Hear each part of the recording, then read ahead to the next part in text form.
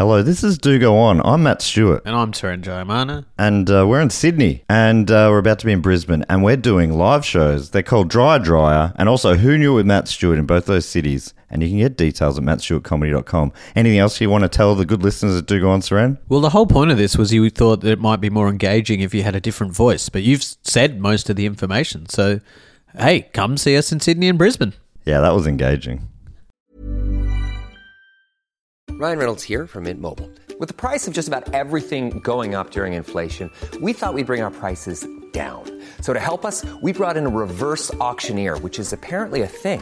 Mint Mobile Unlimited Premium Wireless. How to get 30, 30, bit to get 30, bit to get 20, 20, 20, bit to get 20, 20, bit to get 15, 15, 15, 15, just $15 a month? Sold! Give it a try at mintmobile.com/switch. $45 up front for 3 months plus taxes and fees. Promo rate for new customers for limited time. Unlimited more than 40 gigabytes per month. Slows full terms at mintmobile.com. This podcast is brought to you by Squarespace, the all-in-one website platform for entrepreneurs to stand out and succeed online. Whether it's your first ever website or your business is expanding, Squarespace makes it easy to create a beautiful website and engage with your audience. Upload video content, organize your video library, and showcase your content on beautiful video pages. You can even sell access to your video library by adding a paywall to your content. Cha-ching. You can help with written content on your website with Squarespace AI, which I use to write this next sentence, so check this out. Generate instant, personalized results that know and show your brand identity. Explain what your site is about, choose your tone, and enter what you need to get short or long-form text. Squarespace AI makes it easier to go live, stand out, and succeed online. Oh, Dave, if only it could also not just write it, but read it too. And edit it. Hey, sell exclusive content on your site by adding a paywall to sell memberships or courses. Or sell files your customers can download like PDFs, music, or ebooks. Man, it's starting to sound like I'm obsessed with money. And you are. So head to squarespace.com/dogoon for a free trial and to save 10% off your first purchase of a website or domain. This podcast is part of the Planet Broadcasting Network. Visit planetbroadcasting.com for more podcasts from our great mates.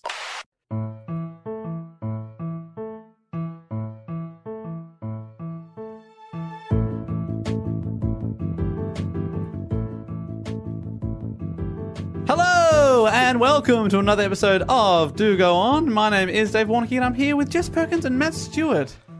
That was an explosive hello. It was explosive. Were you trying to put me off so I didn't cover you again? I saw you clock me first. Oh, no. I appreciate that. I appreciate you did that. Jess was getting out of hand with those things early on, Jess. What, being adorable? Yeah, it was Sorry getting about out that. of... People were starting to talk, Sorry. saying it's distracting. That's right. Those levels of adorability are getting a bit much. But getting in the way of the facts. Yeah, sorry. I'll let the man speak. Oh. Yeah, fuckos. Oh, dear. Oh, no. I think she means you, because Jess I've played. never been referred to as a man. I don't think she meant me. You don't want me to speak, do you? I want both of you to shut up and I want to just get everything out of my brain. Right, go. All right, here's what I'm thinking. All right. Okay. The Freestyle. fuck's the deal with butterflies? Ugh. Today I saw a video of a butterfly that when it closes its wings, it looks like a leaf. And then it opens its wings and it's a butterfly. And it's like, I get that that's really handy for camouflage, but what about in autumn when people like to stomp on leaves? You're fucked. Yeah. Oh, no. What about if it's a guy who likes to play leaf harmonica? Yeah, and he picks you up. Now you're a harmonica until you can get free. Now you're involved in bush poetry or something. Is that what you wanted? Is that what you wanted, butterfly? Yeah. Oh, very confusing. Idiot. I've always thought of them as clean moths. Yeah. I can get into that.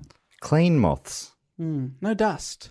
Is that what moths are dusty? They look dusty. That's how they get grey. Yeah. Yeah. It's dust. There's some beautifully colourful moths out there, Dave. No. No, there aren't. Okay. Some beautifully colourful dust out there is what you meant. Yeah. Yeah. Dust. Anyway. Anything else on the chest of Oh, Jess? so many things. Phlegm. But we also said we'd get into it. Hey, we should get on with the show. This show works in a way where we each do a report one week after the other or something like that, right? And then we start the report each week by asking a question. This week, Dave's doing the report, so he's going to ask a question now that's going to get us on topic. Jess and I do not know what the report is about. Dave hopefully does. I've got some idea. Dave, can you tell me now what the report is about so that you and I know and only Matt doesn't? All right, I'll stop the recording for 5 seconds. Okay. And we're back, Jess. Pretty interesting topic, I think. You can Wow. agree. Wait, I didn't even say. Did you stop my brain as well? Yes, for 5 seconds. I've got a question. Yeah, you'll catch up. My question to both of you is, what is arguably the most famous rebellion in Australia's history? I think I know this one, but I don't know anything about it. Is it the Rum Rebellion? It is not the Rum Rebellion. Is that an Australian thing? That is Australian, which is why. Oh, Eureka! It is. Yes. You've I've got the it. answer. Is it the Eureka Stockade? It is the Eureka Stockade. What is the Rum Rebellion? We can talk about it on another episode. That's why I added in arguably. Okay, in great. case you said that. Wow. Huh, Jess? You are already knew good. the answer because Yeah, I told knew. you That's so. why I didn't even guess because I didn't need to. You can't guess when you know. Yeah, it's not a guess. Oh, can we put that on a t-shirt? You can't guess when you know. Yeah. I'd just go straight to tattoo. Fuck yeah. All right. Straight to tap. Neck tat. Can't guess when you know. You know? You know. I think you know. Is that also on the shirt? Yeah. On the tat? Oh, the whole thing. I think you know. No. I think you know. Come on. Oh, this is great. No, it is the Cool. Eureka Rebellion, a.k.a. the Eureka Stockade. I know. There's a flag, and I know there was a Stockade? stockade. I know nothing, even though my family is from there. Really? From the Ballarat region? Yeah, I should know that. So I was going to ask, because this is in Australia, this is a pretty famous topic. A lot of times in primary school or early high school, you do a project on this topic. Nah. You guys didn't ever do that? Nah. I don't think so. Now, this was suggested by Hannah Dempsey from Perth, so thank you very much, Hannah. And it was voted for by the Patreon listeners, and a few of them did comment saying, oh, that's going to be a bit nostalgic. I did a project Oh, there on you it. go. So there you go. It was also, sorry to interrupt, it was handwritten and suggested by Josh and Connor Saunders, who visited us. I think the only ever handwritten hat entry. No, Nesta had a handwritten one as well. But Nesta, who cannot be bester. you shan't be bester. When Matt Wait, and I, bested. when Matt and I Totally changes the Yeah, meaning. hang on. when Matt and I did a gig in Ballarat ages ago, Yeah, like a year and a half. they came to the show and gave us a handwritten submission. Oh, that's really, really cool. I had no idea about that. So Yeah. that also suggested by some local Ballaratians. Ballarats. Local Ballarats. I thought- Nesta, the great suggester, but not in this case. Not relevant. Thank you for piping in then. I thought it had been a while since we've done an Aussie topic, so I put 3 Australian topics in the Patreon vote, and this was the one that was chosen. By a landslide? I don't think landslides were voting in this one, Jess. It was the Patreons. Ah. Thank you to Patreon subscriber 600, Mr. Landslide. Your vote got it across the line, 51%. Wow. Yeah. Whoa. Whoa. To Let me quote just say, D. Warnocky, whoa. put it on my tombstone. Whoa, Dave Warnocky. And then I'll put in brackets moments before he died. By a landslide. Whoa, a comet. Behind that comet is a landslide. Space landslide. That's what comments are. Whoa. Ooh, that's cool. Yeah. When you think about it that way, I mean, everything's a landslide. in a way. Like, you're a podcast landslide, Jess. Dave, you're a Also a podcast landslide. podcast maybe. landslide. It's really hard. Anyway, you need a new stereotype. Okay. Give me one. The boy landslide. All right. And you're a beard landslide. I'm a beard landslide. That's what I Great. say. All right. I'm glad I started that. Appreciate you going with boy. As opposed to other options. All right. Let's start the report. So this is a homegrown topic. Also pretty close to our Victorian hearts, this one. So to start the story and set the scene, we have to talk about Australia in the late 1840s. Ah, what a time. Oh, yeah. The 1840s. That's why I paused. You went, oh, and I was like, here we go. And you didn't do it, and then you did it, and now I Yeah. feel great. Yeah, fucking gotcha. Well, prior to 1851, the colonial government of New South Wales, which at the time included our state of Victoria, In a way, we're all New South Welshmen. we are. It was pretty like most of Australia was New South Wales for a while, I think. Like all the Like the East East wasn't it? Coast. Yeah, it was. I think sort of- early on it was like Tasmania, New South Wales, and maybe Western Australia? Yeah, I think WA have always been their own Yeah. little thing. Little thing. Well, quite They're a third of our country big thing. In size in size. and spirit. Yes. Correct. So this is prior to 1851. The colonial government had hushed up news whenever someone found gold, believing if the news got out that it would reduce the workforce and destabilise the economy. Basically, everyone would quit their jobs to go look for gold. Right. But then the Californian gold rush hit, and a lot of people living in Australia decided to travel over there to try and strike a rich. Wow. So the government realised its mistake and started offering rewards for people who found gold here. So in July 1851, the Victorian gold rush began. So not only do you find the gold, Yeah, surely that's its bonus. yeah, like so you can sell that for quite a bit of money Yes, but I think a lot of the time you don't get to keep all of the gold. Right. if So you it's want to a claim it's your taxed, reward. is it? Yeah, so like you sell it on, you get part of the gold. That Right. doesn't Sort of like seem valid. eBay. eBay takes a little fee. Exactly. Yeah. They've got to survive somehow. Were they selling their gold online? On eBay. Yeah. Oh, okay. Well, there you go. eBay.goldrush.com. Weird they made them. Come.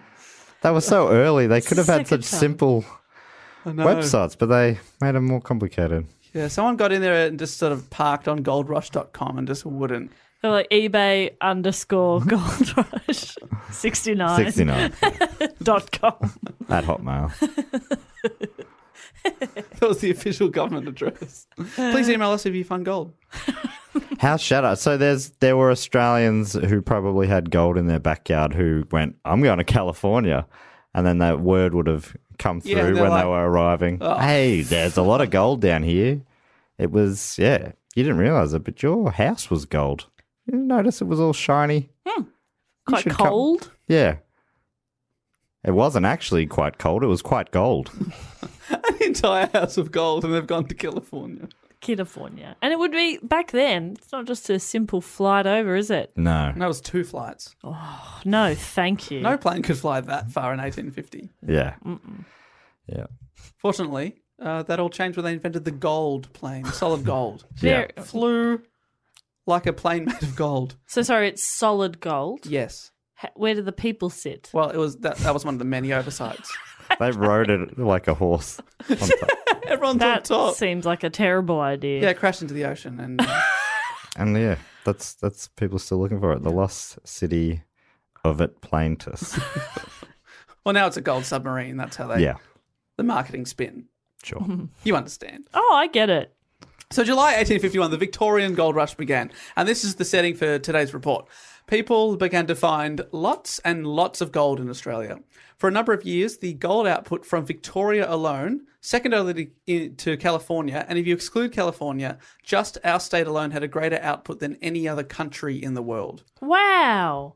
So Good on us. every other entire country, California and Victoria, Why? are both having more gold. Because we just had a lot of gold. Yeah, but sitting around. how? Just naturally occurring. How to get there? Space. How does gold? What's gold? Landslides. How does it happen? Why do we have it? Dreams. Oh, More people. Just trying to make her understand that I don't know. I didn't look that bit up. You didn't look up what's gold? What is gold? but don't you kind of find that interesting that Shallow like report. that just in one little Victoria's not that big. In one little corner of a country, we got heaps of gold. Do you think that's cool? I don't know.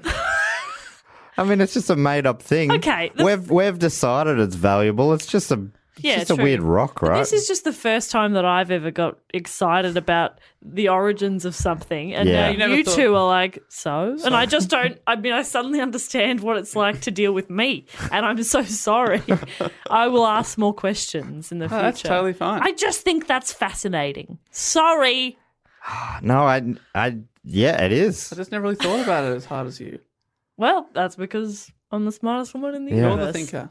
You got those little grey cells working. Love those little grey cells. So news spread about the riches that could be made, and more people travelled to Victoria to try their luck. And also, it's just a great tourist destination. Totally. We've got lots of cafes. Yes. Ballarat. But no, Victoria. Oh, Victoria. Bars. Yeah, there's nowhere else in the world that has cafes and bars. Bushwalking. The Melbourne Comedy Festival. Yeah. Matt? Huh? How many others of Why those are are you there? hating on Victoria so hard? that's- You were born and raised here, young man. It's a fine place. I don't like the sound of that tone in fine. It's a golden place. Thank you, David. The Garden State. My next sentence here is, it really put Australia, Victoria and Melbourne on the map. Yeah, like our city scene, our bars, Yes. cafes, bushwalk. Why should we go to Melbourne? Our city scene. Okay. Well, I mean, get to Melbourne, then you'll understand. Well, this is how much it really exploded. This is the population growth of non-Indigenous Australians before and during the gold rush. So in 1835, none. 1840, 10,000. 1851, when this all kicks off, 29,000. 3 years later, 1854, 123,000.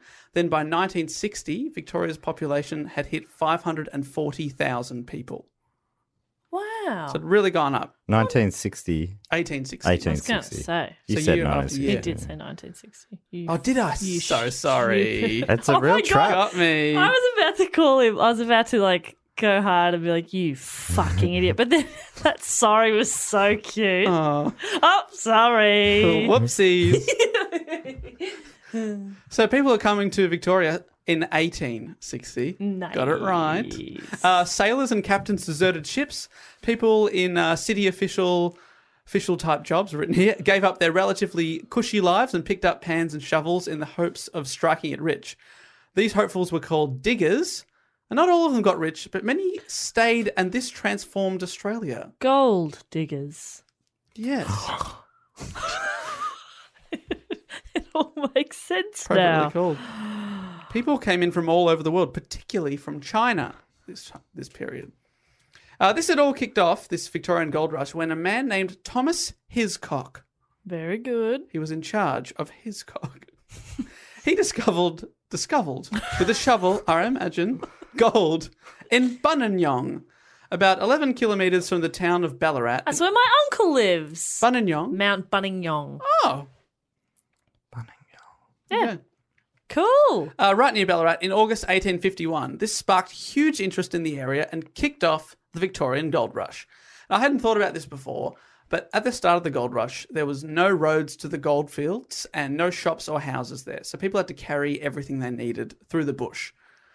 They travelled by horse or by walking with wheelbarrows loaded with their possessions. So they were really desperate to make it work. Wow. You got to travel a long way with a wheelbarrow to get there. Have you seen the Australian film The Nugget? No, How that's many with years Dave O'Neill. Dave O'Neill. Eric Banner? Yep, Stephen Curry. And now that's all I can think about, now that that's what we're talking about, but I can't remember how it ends. And that's killing me. But it's about a big gold nugget. Yeah, they find gold. Wow. Yeah, it's pretty interesting. It's a real, That was worth me jumping in there. that's a real parable. It's I'll just- learn a lot. What would you say is the moral of that story? It's similar in so many ways, It really is. in that they found gold. I've got a whole section on the nugget at the end of the report. Do you? Absolutely not. But if you'd like, I can try and make up a fun fact at the end. Thank Thank you. you. I You'll would find like something. that, yes. I'll find something. Thank you. Is there something called? Is it the Welcome Strange or anything to do with anything? Yeah, the Welcome Stranger, that's the largest gold nugget ever found anywhere. Right. And it's also a pokies venue in the city. Yeah, there you go. They've taken that. I think it was found in New South Wales. Am I Fuck, right? they get everything cool. But I mean, this was No, Victoria. I lied. I just lied. Found it, One of ours? California. Mollyagul, Victoria, Oh, there you go. about 9 miles west of Denali. And it was absolutely massive. But it was a bit later than this. It was found in 1869. All right. All right. As of 2018, Shakalackin'. it would have been worth $3.8 million Ooh. if you found this nugget today, which no one has since. So there you go. So anyway, people are desperate to make it work. They're wheelbarrowing through the bush just to get to these gold sites. And at first it was pretty great because gold was found in rivers or on the surface, near the surface of just the dirt. You didn't have to dig very far, or basically it's referred to as alluvial gold. Alluvial. So it's just most of this is just in the water, and you can just use a little pan to extract it. You just got to find it amongst the other grains of rock and dirt there. And it's just on the surface. Anyone can find it. But thousands of people were panning, and as this surface gold ran out, gold seekers were forced to look further underground. This involved digging deeper mines and was much, much, much more dangerous. Much, much, much more dangerous. No. Much, much more dangerous. Oh, I'm sorry. I added a much. Thank you. I will not be taken... Oh, you're singing Macho Man. I was thinking... Well, yeah, Matt was doing a little groove. You did a little groove. And Macho man.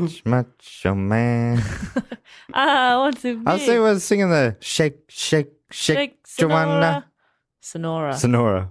I was singing gibberish. Sure. Oh, that ended up having nothing to do with anything. But I was saying the words much, manyancha, much, ma. Anyway, you asked. Yeah, hey, that's on us. There was a mouse on a little wheel. That's my brain. My little grey cells are just mice. Yeah, they'll be firing out. Life on the goldfields, I want to tell you about. It was anything but easy. Life on the goldfields. It ain't easy. Great, not easy. The space where someone was digging was called a claim. To keep their claim, a person had to work on it every day except Sunday. The Lord's Day. Yeah, that's nice. You got to have a day off. If no one was working a claim or you took a day off that wasn't Sunday, someone else could jump in and take it. This was called claim jumping, and fights often broke out between people. I imagine if you are a claim jumper, you're a bit of a low dog. Definitely. And I got up earlier than you. You weren't here by 5 a.m, so now it's mine. I imagine that kind of stuff was happening. Wow. A lot of imagination going on there. At what point would you stop? Like, let's say you're just finding little nuggets, and they're still worth a bit of money, but not enough to make you live like a king forever. So at what point, dollar-wise, would you stop? You'd go, I've got enough for this amount of money, I'm done. For forever? It depends. I think the whole gold mining thing is stupid, and I think it's you may as well be buying lotto tickets. Was your question about gold mining?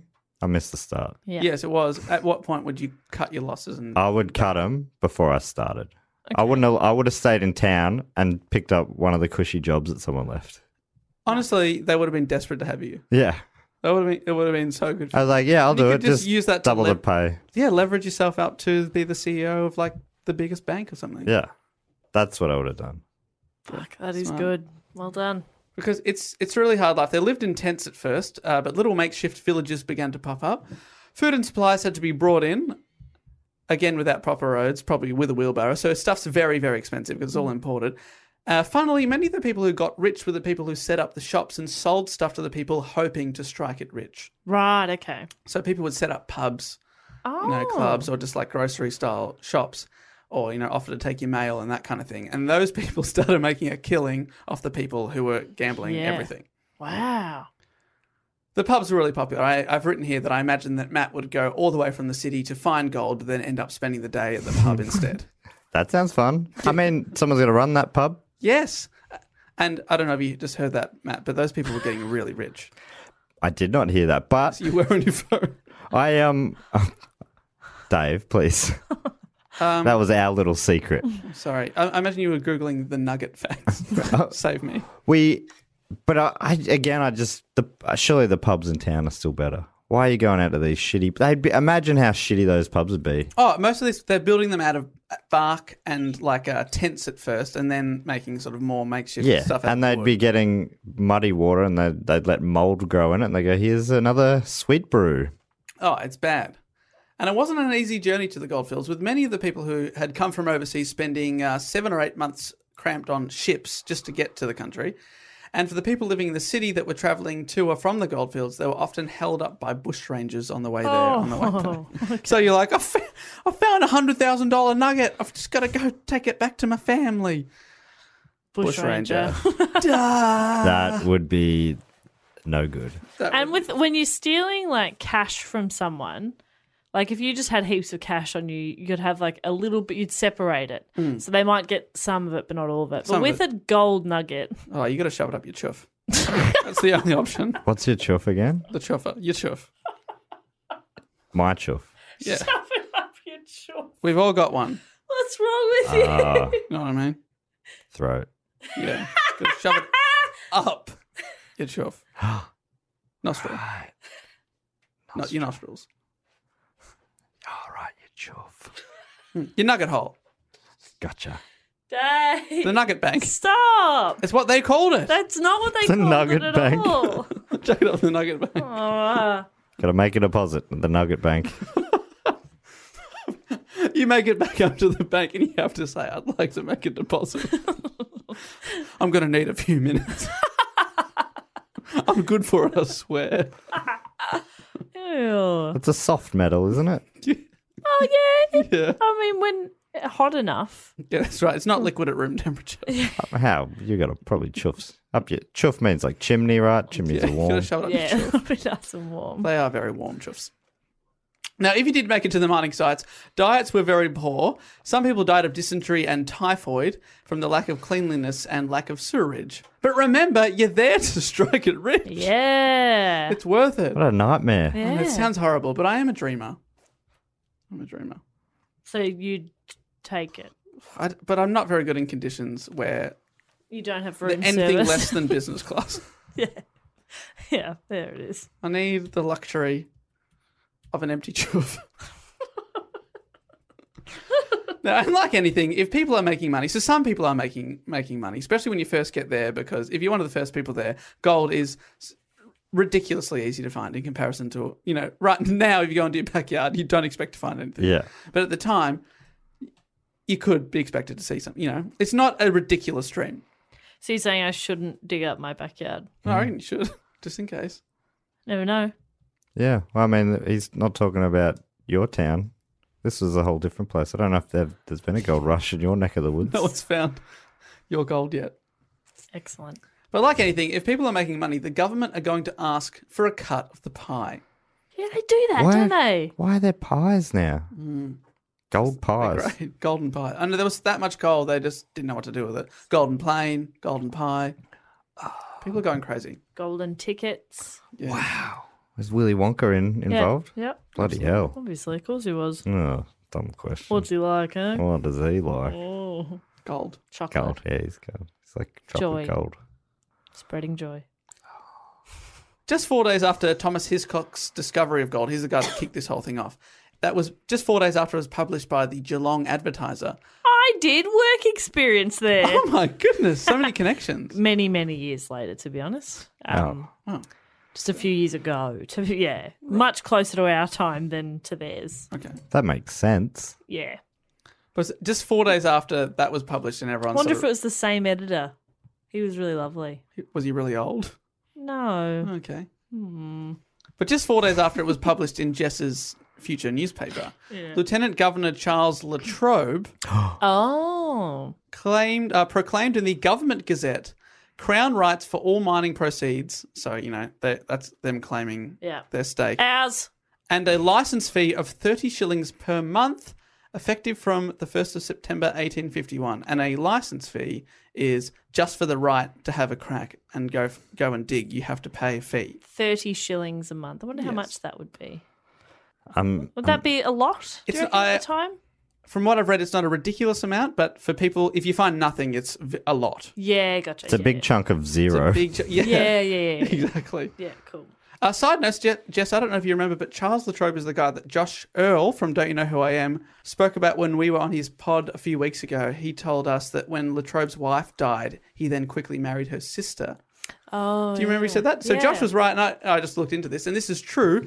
And apparently it was illegal at the time because marrying your wife's sister was considered incest. Oh. Until 1907, when an Act of Parliament in the UK called the Deceased Wife's Sister Marriage Act of 1907 Holy shit. was introduced and began allowing a man to marry his dead wife's sister, which had previously been forbidden. And also a wife could now marry her dead husband's brother. Okay, because I was like, that is a weirdly specific. No, but can you just imagine the guy that's campaigning for that? Yeah. To His put that wife in is still alive. context, that's a long time before women got the vote in Australia, and so long before Indigenous Australians got the vote, or Yeah. even allowed to be citizens. Yep. We had priorities in order. Yeah, that's good, isn't it? But let us Yep. marry. Obviously, top of the list. Yeah. I want to marry my dead wife's hot sister. It should be the dead wife, hot sister. It does seem law. strange, doesn't it? Sorry, we were just thinking maybe we could treat our women and Indigenous Australians as humans. Yeah. We'll get to it. Whoa. Have you seen my wife's sister? I need to marry that. Your wife is still very much alive. Yeah, but she won't always be. Yeah, an heir and a spare, am I right? All right. Oh, what? An heir and a spare? I haven't heard that. What does that mean? That's what people refer to when royalty have two children. Oh, an heir and a spare. That's I'm fun. the spare in my and then family. It's just expanded to the I'm the second. first of 3 spares. Well, But you're the first boy. Oh, does that still matter in the British? Back then. No, not one? anymore. No, No. not Not since anymore. Princess Charlotte was born. Oh, sick. Good on them. So, but she's still certainly the spare. Oh, she's the spare for sure. Wait. You would have been the heir. Right. Wait, what is... doesn't matter. But George. who's Charlotte? Okay. George's little sister. William and Kate's. Right. Charlotte. Since she was born, Yep. it's changed. Yep. Since she was born and they knew it wasn't going to be relevant. Yeah. Cool. No, but it is relevant because they had the new son, Louis, and he would have gone up the chain. Yeah, he would have even been though he's ahead younger. of Charlotte, but Right. now she would still take it first. Yeah. God, sorry. No, that's I getting forget you guys are monos. Yeah, we're monos. Mono brows, monograms, monopoly. Mononyms, when people are referred to as just one name, for example, Prince. Or Dave. Or Yeah, I'd love if I was Dave. People said that and they knew who you were talking about. what about Bop? Dave in Melbourne comedy. Yeah, we know Dave. No. Dave, sure, Prince, Bop. Bop. Bop actually has a chance. A It's a chance. lot. Bop has a chance. Actually, you could be Stephen. You could be a good chance for Stephen. No, that's taken by that little dog. Oh, wait, sorry, I get I'll you let him two have- confused. I'll let him have that fucking that title. Stephen. That fucking dog. You hate that dog so much. No, I really like dogs, but that one. I can't about him. I reckon he's secretly a cat. Something about him. What does that make you? Dave, still. Sorry, I guess I do get confused. Please. I'm Dave. Right, yep. Is Dave trying to tell us he's a cat? I'm not sure. I'm crying out for help here. Meow. Purring out for help. Get that man a saucer of milk. I went to a cafe today and the toilets there was 2 toilets and one had like a rooster on it. Cox, Men. I guess. But then the women's ones had a cat. And Oh, so it is cocks and pussies. it took me a really long that's no time good. to get it. Like I was like, why am I going into the right one? And then I was like, oh, pussies. Oh. Whoa, that feels like a gross bar or sort of Yeah, but it setup. was like quite a lovely cafe in Richmond. So quirky. I was like, oh, I don't want to, but I do need to wee. Oh.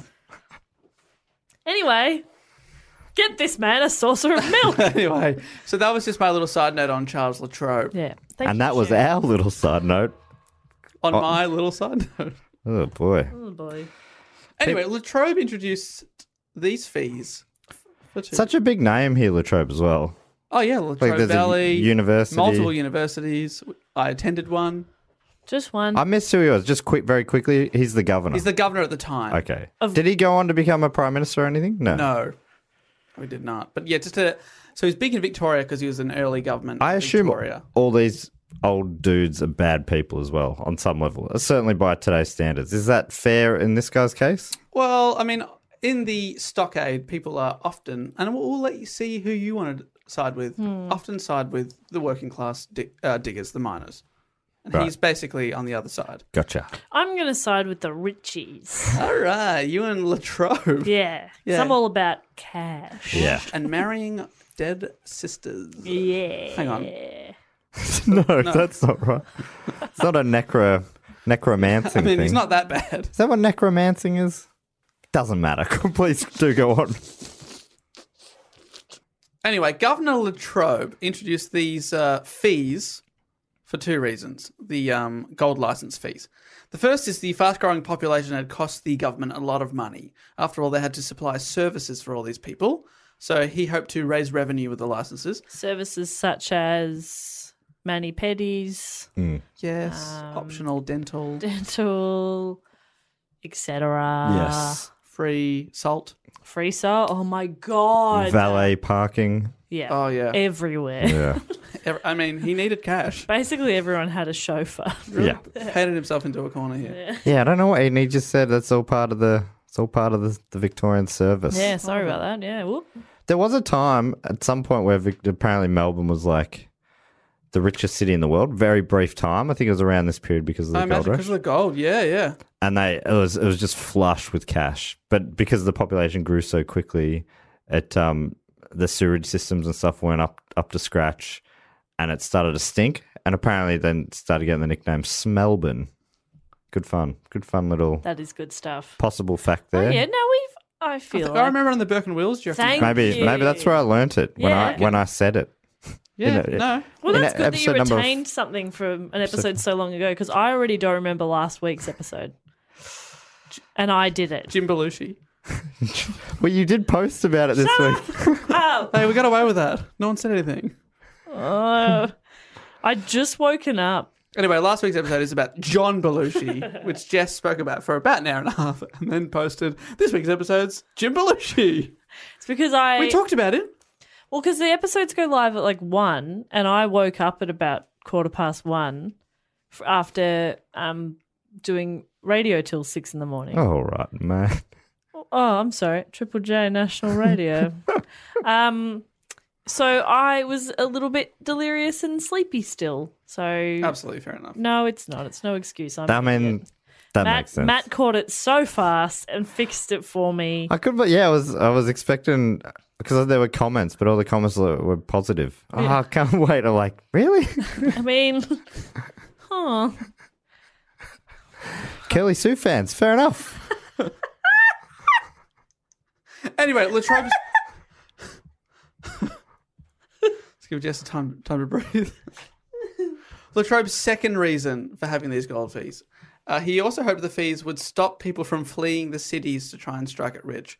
The gold rush had been a huge drain on the workforce. So the government are struggling to fill jobs, Right. basically, because everyone's left to go get rich. Good time to be around. Good time to want a cushy job Yeah. in local government. Only they wouldn't be cushy because you'd be run off your feet. Yeah, you'd be the one person in that department. You're the sewage person. That's why it smells so bad. Oh shit! Because it's Matt doing a whole city. Oh, all right, great. Smelly Matt. That's what they called him. You were alive during this period, am I right? Yes. And you were smelly during this period, were you Yes. Yeah. They hadn't invented showers yet, I don't think.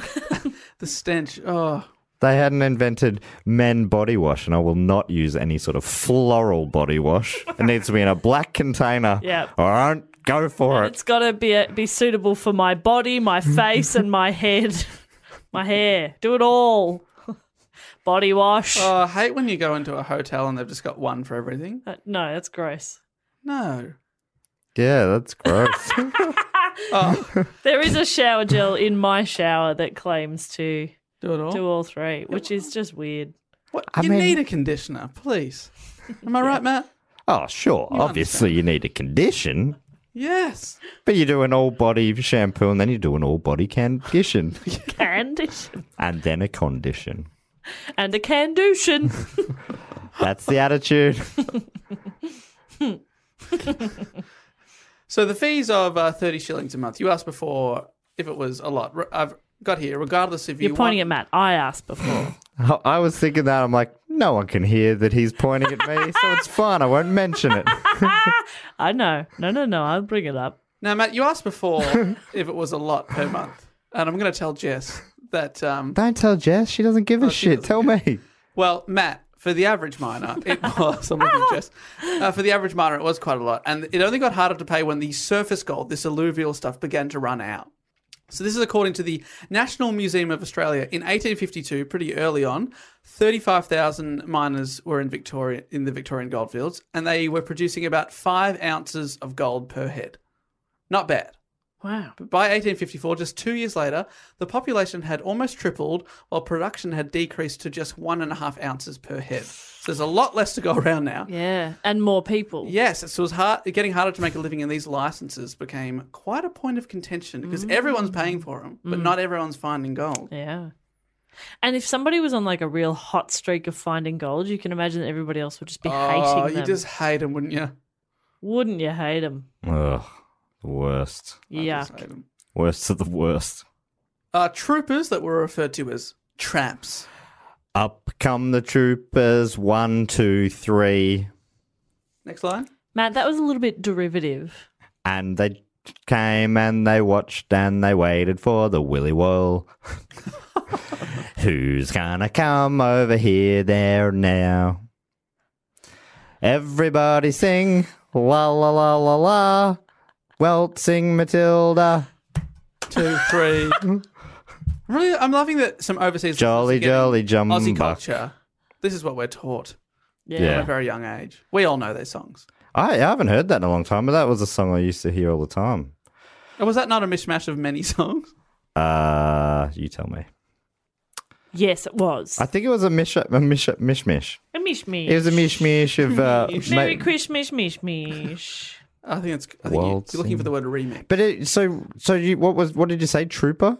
Troopers referred to as traps because they're not liked by the diggers. And they're cops basically. Yeah, so they conducted searches for diggers' licenses on the goldfields, and they'd send out men to track down those that hadn't paid.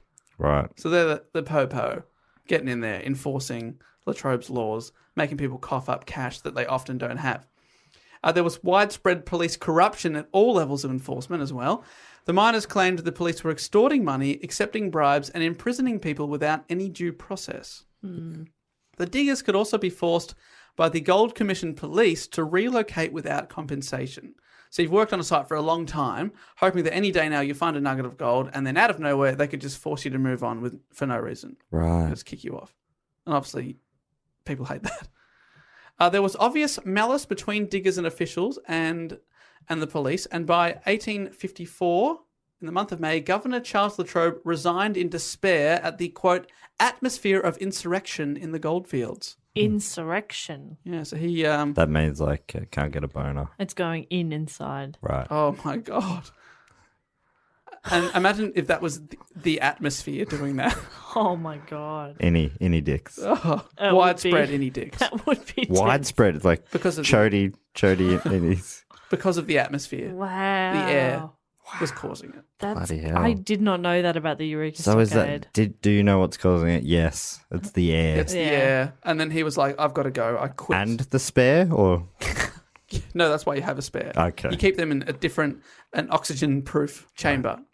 You open the chamber. They've suffocated years ago. But Right. You thought you'd save them, but you didn't. It's funny how tragic. the systems they used to have, isn't it? I know. I really should have thought that through, Yeah, but they didn't. technology's really moved so far.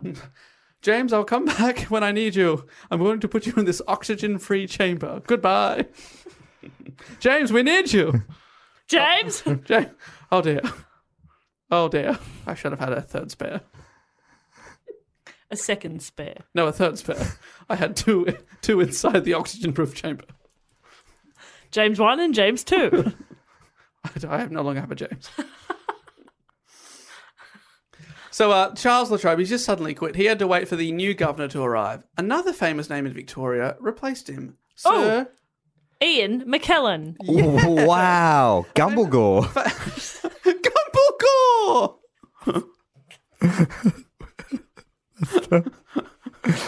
Try again. Are you trying to avoid copyright over there?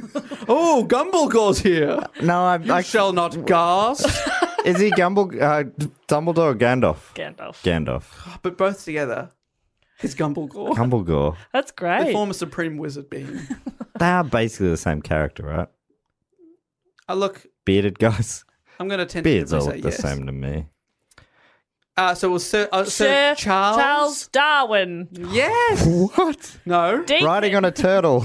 Charles. Tortoise. They've named a mountain after him. Oh, Okay, I got Dandenong this. Rangers. Charles Blue Mountains. No, Victorian mountain. Charles Kosciuszko. Charles Buller. Charles. Charles Buffalo. Charles Hotham. Charles Hotham! Fuck! It was Sir Charles Hotham replaced him. Oh, I'm so mad you got it.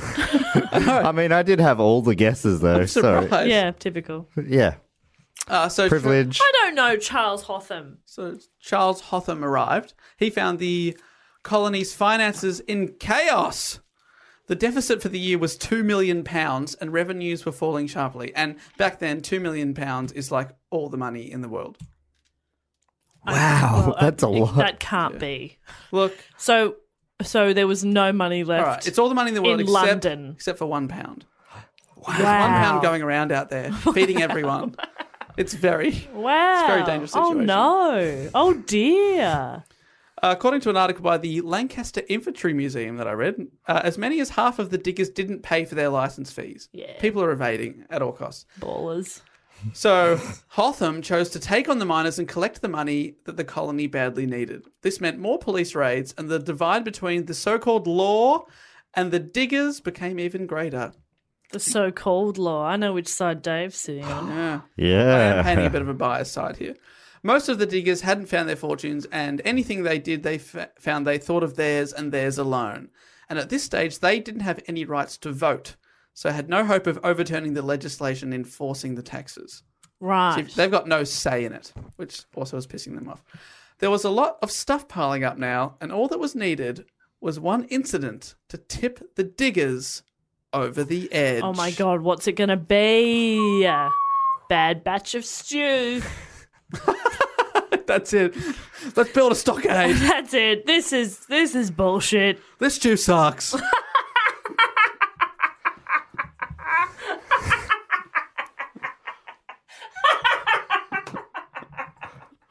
There was riots in the streets. It was a really bad batch. That got me so much. This stew sucks. Like all grumpy teenagers. Oh, I hate you. Hate you so much, Hotham. What? I want to go live with Dad. You're not even my real dad, Hotham. Latrobe was my real dad, and he's gone. Shacked up with his wife's sister. She's not even my real mum. She's my auntie. Now she's my stepmom. It's very confusing. Very confusing. This sucks. But there's one incident that's going to tip them over the edge, and that incident came on October 6th, 1854. Ooh.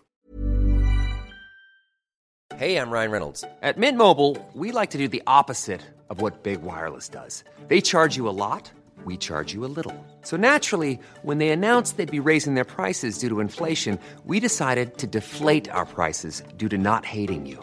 That's right. We're cutting the price of Mint Unlimited from $30 a month to just $15 a month. Give it a try at mintmobile.com/switch. $45 up front for 3 months plus taxes and fees. Promo rate for new customers for limited time. Unlimited more than 40 gigabytes per month. Slows full terms at mintmobile.com. This podcast is brought to you by Squarespace, the all-in-one website platform for entrepreneurs to stand out and succeed online. Whether it's your first ever website or your business is expanding, Squarespace makes it easy to create a beautiful website and engage with your audience. Upload video content, organize your video library, and showcase your content on beautiful video pages. You can even sell access to your video library by adding a paywall to your content. Cha-ching. You can help with written content on your website with Squarespace AI, which I use to write this next sentence, so check this out.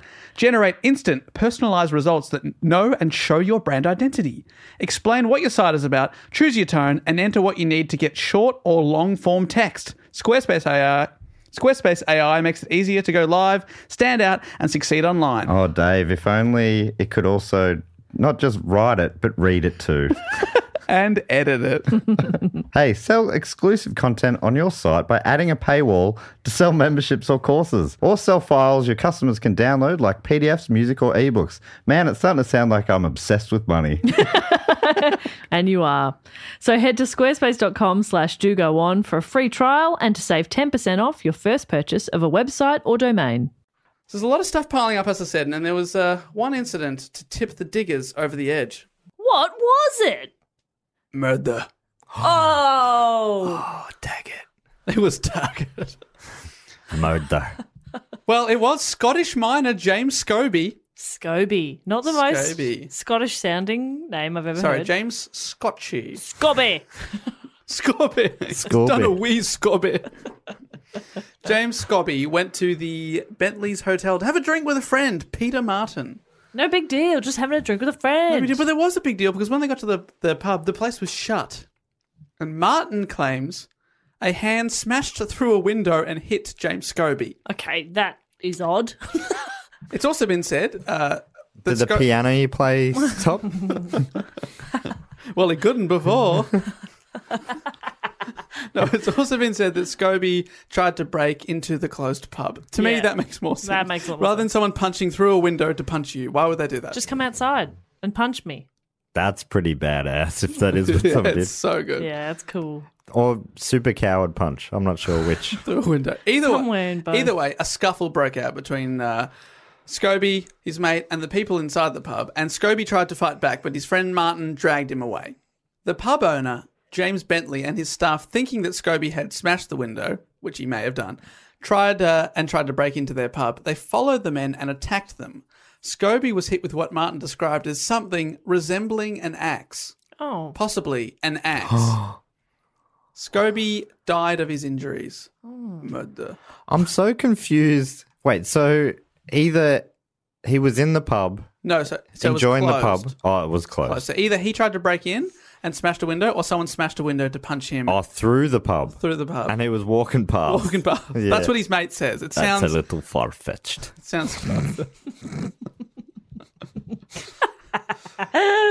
But basically, a scuffle broke out. Scobie was murdered. An inquest into his death was held that same afternoon. Scuffle. People don't die in scuffles. Yeah. That's not a scuffle. That's a brawl. That's a brawl, Dave. A really big scuffle broke out. Really big. Dave, say brawl. It's not big enough to be a brawl, Jess. It's a legal definition. Wow, he's good. It's a big... He's by the book, our Dave. Yeah. Thank you. Well, something that wasn't by the book was the inquest that they held that day. They did it via Inquest to the... stars. Murder. Oh, okay. An inquest to the stars about murder. At the inquest, James Bentley, the pub owner, he was the one that was accused of killing Scobie. He denied taking part in the death, despite the evidence against him. The evidence was that people witnessed him yelling, "Die! Die! Die!" And my axe to your face. The local miners... Giblets. Giblets. My favourite character. Him and Gumblegore. Gumblegore. So he got off, Oh. and then he was released. He bloody loves it. He bloody loves a broken glass window punch to the face. Murder. No, the local miners felt that justice had not been served and were frustrated with what they saw as a dodgy decision made against one of their own. One of the court members was a police magistrate well known to have taken bribes from Bentley, the guy accused of murder. How very interesting. The diggers came together and began to protest this miscarriage of justice. Their anger came to a head when 10 days after Scobie's death, a group of 5,000 to 10,000 men and women gathered together to discuss the case. That is a big discrepancy. It's also very difficult for 5,000 or 10,000 people to discuss anything. Good point. Oh my God, imagine being in that group chat. Hey, guys, no, my turn. No. Let's listen to what Jess has to say. Okay, hey, you 8,000 over the back. Come on. A small group decided to take action into their own hands, and they burnt the Bentley Hotel to the ground. Whoa. So they burnt the pub that the guy who was accused of murder and got off, he owned the pub. Some of the arsonists were arrested for their crimes and sent to 6 months in jail. Whoa. A few days went past, and a new witness came forward that implicated the pub owner in the murder, and he was eventually found guilty of manslaughter and sent to 3 years hard labour. I did not know any of this. Huh. Really? Hard Really? labour. 3 years of hard labour for manslaughter. That's interesting. This event is seen as pivotal in the lead up to the culmination of this story. This was the... Oh, God, we haven't got to the story yet. Just this is Pivotal in the preamble. culmination of the preamble. No, this was the first major time the diggers had come together in such numbers and rebelled against authority. I think that they were just starting to see the power that the people united has. Power to the people. That's right. Over the next weeks, the miners met and elected leaders who approached the new Victorian governor, Charles Hotham. They demanded the release of the men who burnt down Bentley's hotel and cheaper miners' licenses.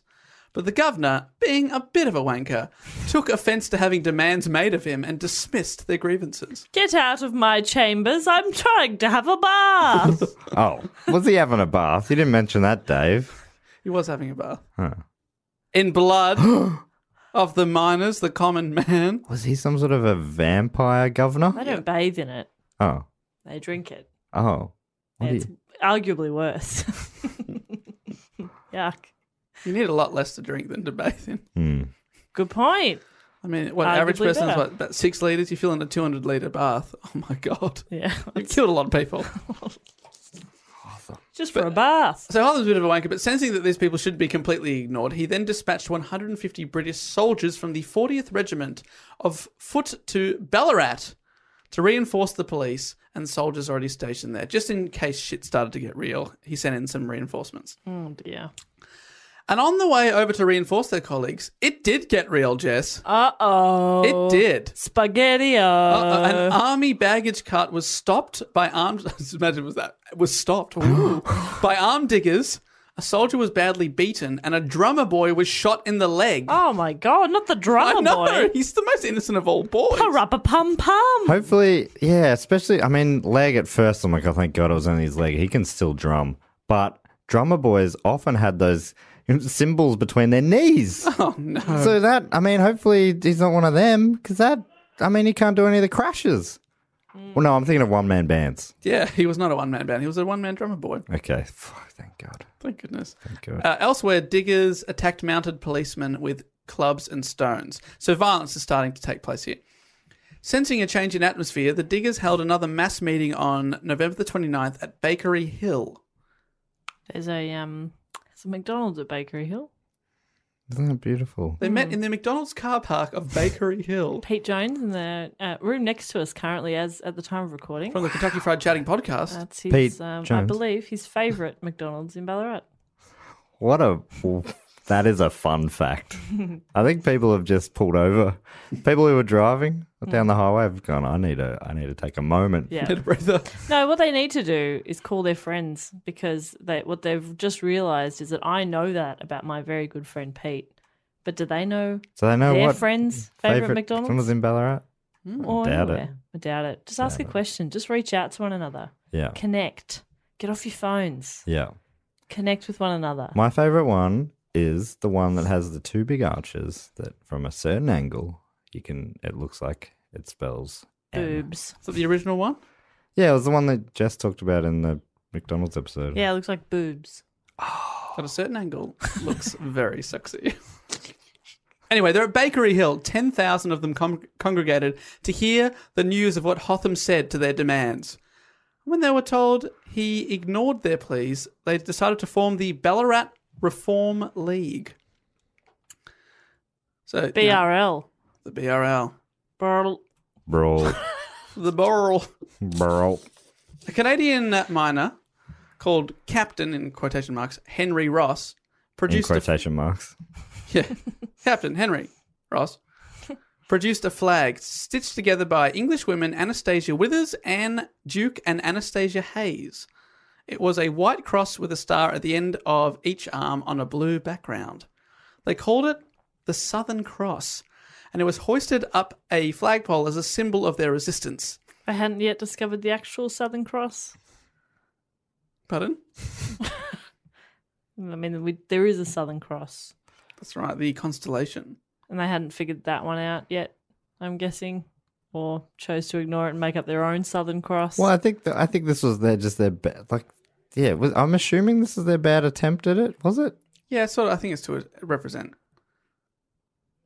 I mean, the Southern Cross to me it looks like an off. It's kind of a skew-if diamond, if anything. Who's seen a cross in that anyway? That should be. That's what it should be The called. skew-if cross. Yeah. No, the skew-if Skew-if diamond. Fuck. The Australian skew-if diamond. Get that tatted on your leg, mate. Oh, beautiful. Anyway, the group gathered before... My granddad died under the skew-if diamond. The group gathered before and saluted the flag. In Australia, this is a very famous flag and to this day still used as a symbol by labour groups and unions. Yes. The meeting passed a resolution, quote, that it is the inalienable right of every citizen to have a voice in making the laws he is called on to obey, and that taxation without representation is tyranny. End quote. So that's what they're gathering towards. They want to be able to vote, and they do not want to be taxed unless they vote. The newly reformed league shot their guns into the air and threw their gold mining licenses onto the fire. Yeah, stick it to the man. Yeah. Did the bullets rain back down on them? No, they shot them at appropriate angles. Oh, okay. You're right. But they rained down on someone. Oh, that's good. That's something I never really thought about. Yeah. Like It's as a gotta kid, I come just down. it doesn't disappear into the sky. Surely in the history of humanity, someone has shot it into the air and has just come down and hit an innocent person. Yeah, just a few miles away. Bloody hell. No Makes you- good. Makes you think, doesn't Well, it? I'm going to think twice next time I fire my gun into the air haphazardly. Well, Yeah. I have been just willy-nilly 21 gun salute for everything. Yeah. And Oh, my Wheat Bix were delicious this morning. 21. Fuck. Anyone counting so far? I think it was 6. So I'm just buying my bullets at the self-scanning register before I go and shoot them. You're buying the bullets one at a time. They don't have a value pack. No. One bullet you're buying at Yeah, a 1 time. cent a piece. It's a real good deal. It is a good deal. Okay. I know, keep going. All right, now I'm going to load the gun. What does that sound like? How many does this gun hold? That's 3, 4, 5 chickers, 6. That sounds appropriate. No, okay, it's got more than that. It's a 7-shooter. Wow. Oh, wow. 3 full rounds, and you do your 21 gun salute. Is that what you said?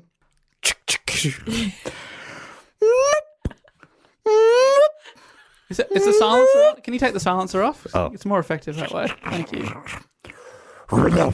Oh, wow. Can you stop kicking that dog under the table and start firing the gun? Sorry, I forgot what we're doing here. Sorry, pup. Sorry, I'm going to sell someone that pup later. Yeah, people thought you were firing a gun, but you were just kicking a pup.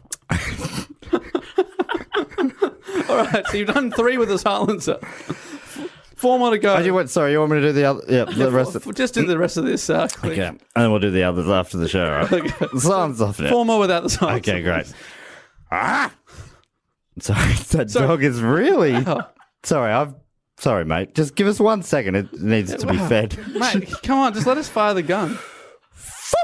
Did you just pop a champagne bottle? Because we've only done 3 bullets. I was ready to celebrate, but I forgot. The job at hand needs to get completed before we celebrate. 4 more to go, and then we'll have some All champagne. right, sorry. All right, here we go. Last 4. No! Oh my god! Sorry, someone just put their hand up my chauffeur. All right. Well, sorry about that. I won't put my hand up there. 4 more to go. Okay, just let me bloody shoot this gun, will you? Oh, okay. That was 1. That's 2. Oh, up the chuff again. Sorry about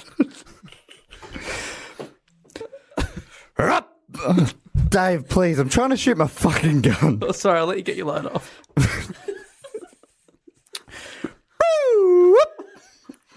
The cops are here. I got Well, because you've been shooting a gun into the air and kicking a dog. fucking fuck. All right. The ambos. Oh my god, the ambulance. Crook. Well, did you just step on something? Just cannot shoot. Did you step on that champagne bottle? Yeah, crunched it. All right, here we go. Bang. Bang.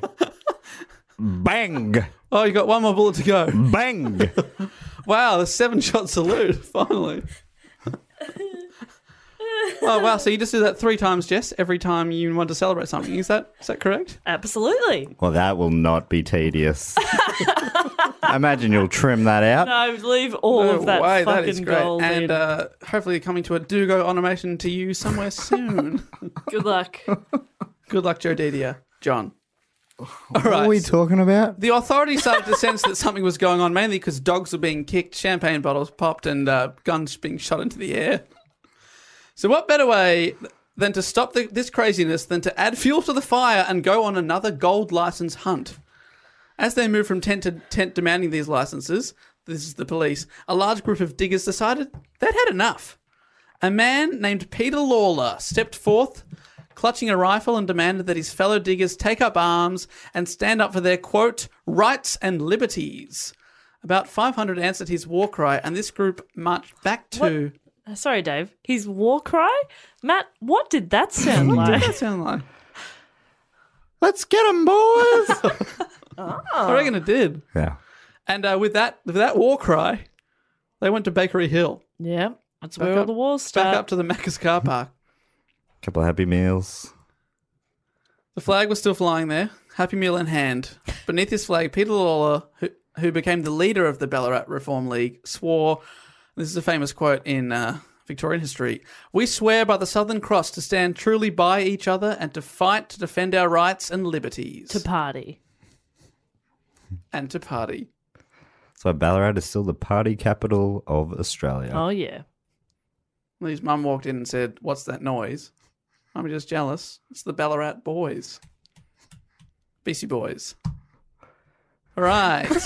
So who was this hero? Are you asking, Jess? Thank you for saving me there. I didn't realise you guys were not as down with hip-hop as me.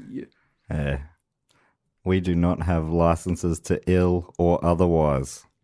Just to kill. Just to kill. So who was this hero, Jess? Well, I'll answer that question.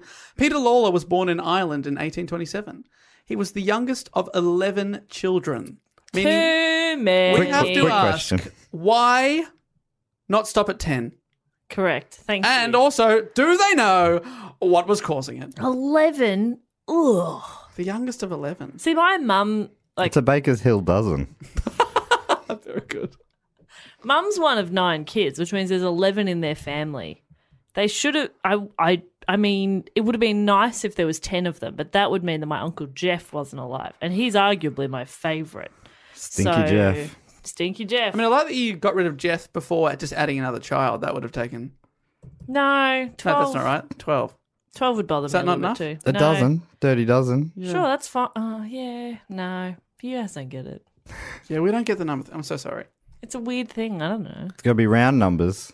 Yeah. It's got to be groups of 10 Yeah. or 5. Yeah. 12, so 12's not good, even though it's divisible by 1, 2, 3, 4, 6, and 12. Great point. Pretty good. Now that you've put it into maths terms Yeah, for me. thank you. Now, if you could just relate it to geography, my other strength, then you'll fully have me on board. Do you even fucking know who you're talking to? Dave. She asks that a lot off air. She says that, do you know who I am? Do you know who you're fucking talking to? Do not look me in the eye. I just you did. scum I just people. did. I'm That's so what I sorry. say. Anyway, back to Peter Lawler, one of 11 children. He was a trained engineer and originally moved to Melbourne to work on the Geelong-Melbourne railway line, but like so many, deserted his job to go to the gold rush. Wow. He was reportedly a charismatic man, well-spoken, and he was elected as the rebellion's leader, as I stated. Lawler... Come, boys, let's get 'em. So charismatic. And sounds really Irish too. To be sure he does. I mean me. I does. Yes. Thank you and good night. The Queen was there. Now, I'm saying Lawler. It's actually spelled L-A-L-O-R. I read that you say it, that they said Lawler. And the suburb that we call Layla, Laylaw. Laylaw, is named after him, even though they now say it wrong. I did not know that. Yeah, but at the time, what I've read is Lawler, but obviously when you see it written down, it does look like Layla. I think in like You got me on my knees. Lawler. Lawler, I should say, and the 500 or so rebels that had joined him threw up a ramshackle stockade around an acre or so under their Southern Cross flag. A German... Must have been a big night if they were throwing up a ramshackle stockade the next day. sounds like a few of Matt's weekends. Well, like any big night, it involved a German blacksmith. Yeah. Who yeah. hammered out some crude pikes. That's a sex position, of course. Baby, what do you reckon? We do the German blacksmith. It's a special occasion. I'll get the horseshoes ready. Clop, clop, clop, clop, clop, clop, clop, clop. A lot of role play going on there. Yeah. Got to keep it fresh. So the blacksmith hung out and hammered out some crude pikes, and others gathered timber from the nearby mine shafts and created a stockade. And if you're not familiar with a stockade, basically it's just a small wooden fence-type fortification to stand behind as defence. They made a picket fence. I was not sure what it was. Okay. You weren't sure? Oh, right, sure. And I only knew what it was because of this story, I imagine. Because researching this story for this exact podcast. No, but just growing up, because so you learnt this quite recently. I knew this from Sovereign Hill. Doubt it. Which we can talk about at the end of this episode if you like. No. All right. Which we will not talk about at the end of the episode. Hastily built. This is the stockade. I'm trying to move on quickly for you, Jess. It wasn't meant to be a giant fortress or anything. In the words of Lawler, quote, it was nothing more than an enclosure to keep our own men together and was never erected with an eye to military defence. It's been criticised over the years because people see there's like paintings and stuff of it and it looks pretty shitty. People are like, how are you going to win a war with that? And basically it was just a little structure. Yeah. And his plan was if shit got really real, they'd run away, lead the invaders to another part and then have their last stand. So it wasn't even going to be the place where they, laid down their guns and died. Wow. But over the next 2 days, the men and women remained in and around the stockade, many performing military drills in preparation for a possible conflict. A military structure was assembled and people were divided into brigades led by different assigned captains. 200 Americans arrived at the stockade to aid in the rebellion. Most of these people were armed with revolvers and possessed horses and were a welcome addition. They brought in some new supplies with them. But nearly all of this group left to ambush a group of enemy soldiers and police that they had heard were arriving from Melbourne. Many of the other men and women left on the Saturday night thinking it not possible that the police would attack on the Sabbath of a Sunday. So now there was only about 150 people left inside the stockade. It feels like you're mentioning these things because that's not good. The commissioner of the Ballarat Goldfields, Robert Reid, had no intention of observing the Sabbath. Oh, what? Incensed by the rebels practicing military drills, he called for the police and army to destroy the stockade at first light on Sunday, the 3rd of December. Apparently, he was also very well informed by spies from within the stockade and knew that most of the men and women had left by this point. Do you know what snitches get? Not good Christmas presents. Correct. Riches? Yep. Yeah. Really? I guess they do. They sell probably them out get all the way to the bank. Really pays to be a snitch. Yeah, right. Yeah, they get a bad rap. They do. But really, they're just savvy. Yeah.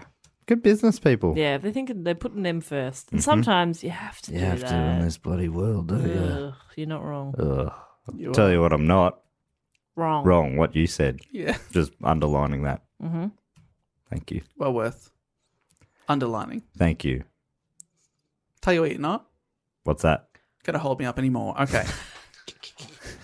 At 3 a.m. on Sunday, the 3rd of December, a party of 276 soldiers and police under the command of Captain... They're partying now, Jess. 3 a.m. is first light? I knew there was going to be a party reference. Party dude. First light. No, sorry, they're getting ready for first light. Oh. So at 3 a.m. they get together under the command of Captain John W. Thomas. Thomastown. Party boy. Oh. Yeah, party boy. You know him. Under that, the 276 soldiers approached the Eureka Stockade. Thomas reasoned that most diggers would be asleep or still drunk from the night before. The perfect time to sneak up on them and catch them unawares. Bananas and pajamas style. Do not sneak up on me when I'm hungover. Oh, good. boy. What about if you're still Unless drunk? you're sneaking up with a Gatorade and some hot chippies. Yeah. Then come on over. Maybe an orange juice. Help me get in the shower. Couple of... Plastic chair in the shower. Yeah. No, let me sit on the floor. Okay. I deserve that. Yeah, that's true. You got to get the water pretty hot, I find, because by the time it gets to the floor, you've lost most of the temperature. Do you reckon? It's a disgrace. Oh, but you are tiny. Yeah, I'm so close to the... I am, I'm in the drain. You're picturing like some sort of like a Honey, I Shrunk the Kids scenario. Oh, yeah. Where he's in this shower where it's... Huge droplets. Yeah. And he has to dodge them or he'll drown. And there's a beetle there who he's friends with. And he rides a bee. Is that what you're thinking? Yeah. Do you have fun, Dave? I had a great day. Do you like showers? Thanks for shrinking me, Jess. Every shower. Every shower is possible death. But I don't want to smell, so worth the risk. So they're sneaking up on the stockade. Thomas, the man in charge, ordered no shooting unless his bugler gave the signal. Is that the signal? Yeah. Obviously. Yeah, it's quite a Why good one. else would I make a silly sound in the middle of our report if not to help the I story? thought you might have been gassy. Matt made a fart joke. Pretty happy with that one. Hooray! Burp joke. 140 episodes. Finally on board. You finally get humour. Appreciate it. Welcome. At dawn, they were spotted less than 200 yards from the stockade. So that now there's a bit of light. How far's a yard? That's like most of a meter. It's like 80 centimeters or something like that. 70 something? 91. 91. Fuck. 91? Yeah. Oh, why? Is it a certain amount of feet? I mean, most things that are non-metric don't convert to metric very well. That makes no sense. 91. 90's stupid enough. 91, but that's comparing any measurement to any measurement. But because that 91 is 100% of a yard. Wow. Good point. But how many, what goes, this doesn't matter. But is it feet and inches going to a yard? Or is that just something else? It doesn't matter. It doesn't matter. Sorry, Dave.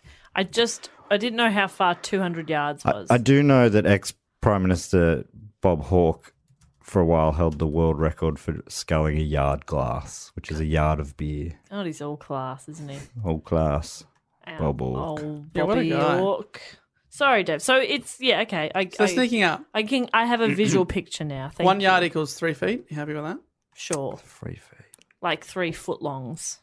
Yeah. Yeah. Tell it to me in sandwiches. So they were spotted less than 200. But how many? 6 inches. Well, 6. Ah. Wow. Got it. At dawn, they were spotted less than 200 yards from the stockade. Bit of light coming up now. Mm-hmm. It's debated as to who shot first. Probably Greedo, am I right? Is he the one, Star not Wars Han reference. Yeah. Solo? Hans Zimmer. Hans Zimmerman. That's Bob. Is that Bob Dylan's real name? Who cares? Robert Zimmerman. Robert Zimmerman. He invented the Zimmer frame. But anyway, I'm trying to get to the bit where they start shooting each other. Shots started ringing out from both sides, and then Thomas's bugle gave the signal, as if it wasn't already apparent. Jess, if you want to step out. We can pause if you need some time. No. Show must go on. So now there's bullets flying everywhere. The Diggers leader, Peter Lawler, was among the first casualties, badly wounded. Oh. During the height of the battle, he had been shot in his left arm. He then took refuge under some timber and was smuggled out of the stockade and hidden. In someone's Like chuff. heroin. He was hidden in a chuff. He got muled out of there. His arm was later amputated. Not his left one. That's my favourite one. That's my favourite of Peter's arms. Yeah. The miners were easily outgunned, taken by surprise, and outsmarted by the professional soldiers. There was a brief, vicious fight inside the stockade before the Diggers surrendered, and Captain Thomas ordered a ceasefire. The assault was over in 15 minutes, with at least 22 Diggers, including 1 woman, and 6 soldiers losing their lives.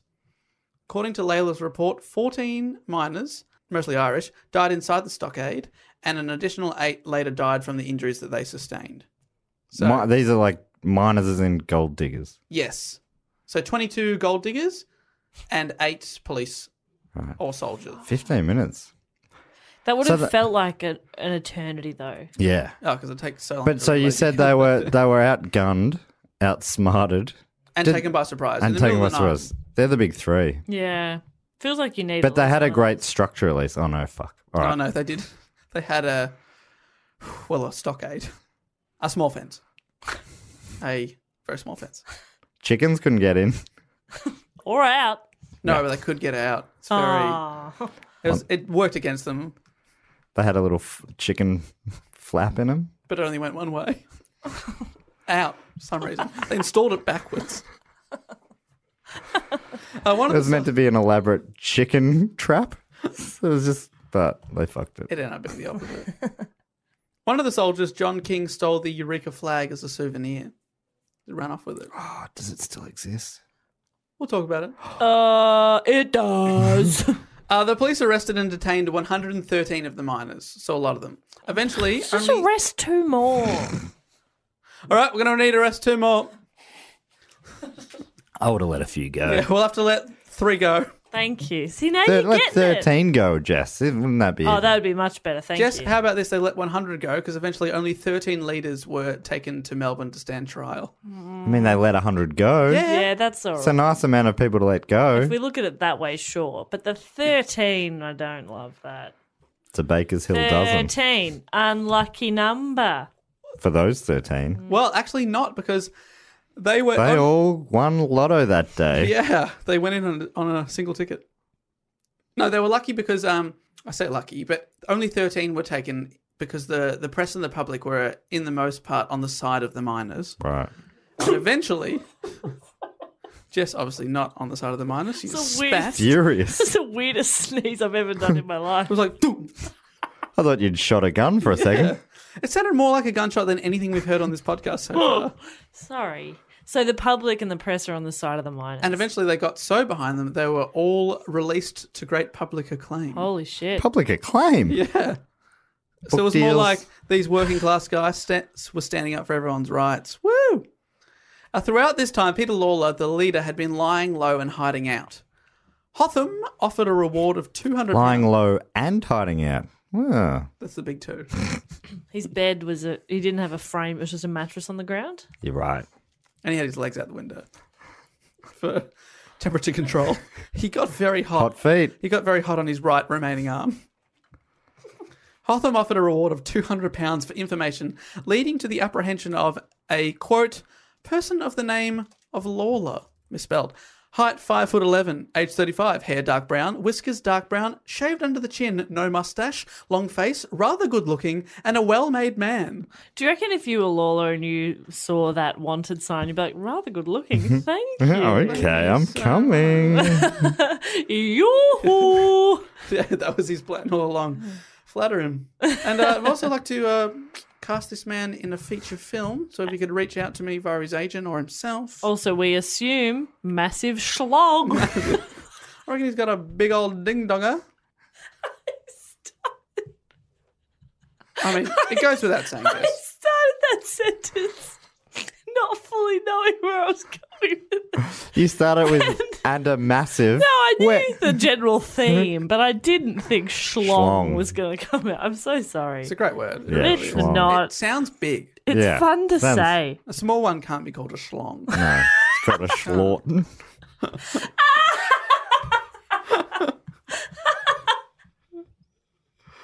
So there's a reward on Lawler's head, but no one came forward for it because the public were very much on the side of the diggers, as I said, and they weren't going to sell out the leader of it all. He was seen as like a real rebel. But going through it. Whilst hiding out, Lawler's damaged arm was amputated, and according to the online Australian Dictionary of Biography, legend has it that Lawler, recovering consciousness during the operation and seeing one of the doctors with signs of faintness, yelled at him, "Courage! Courage! Take it off!" What a guy. He was actually talking to him about taking his shirt off. Take it off. He called his shirt Courage. He's a strange man. Courage, take it off. I'm very hot. As I said earlier, get my legs out the window. I need strict temperature control. My massive schlong keeps me warm. Lawler remained concealed in Ballarat for several weeks, and from there he was taken to Geelong, where he was cared for by Alicia Dunn, and he married her on the 10th of July, 1855, at St Mary's Church. Isn't that lovely?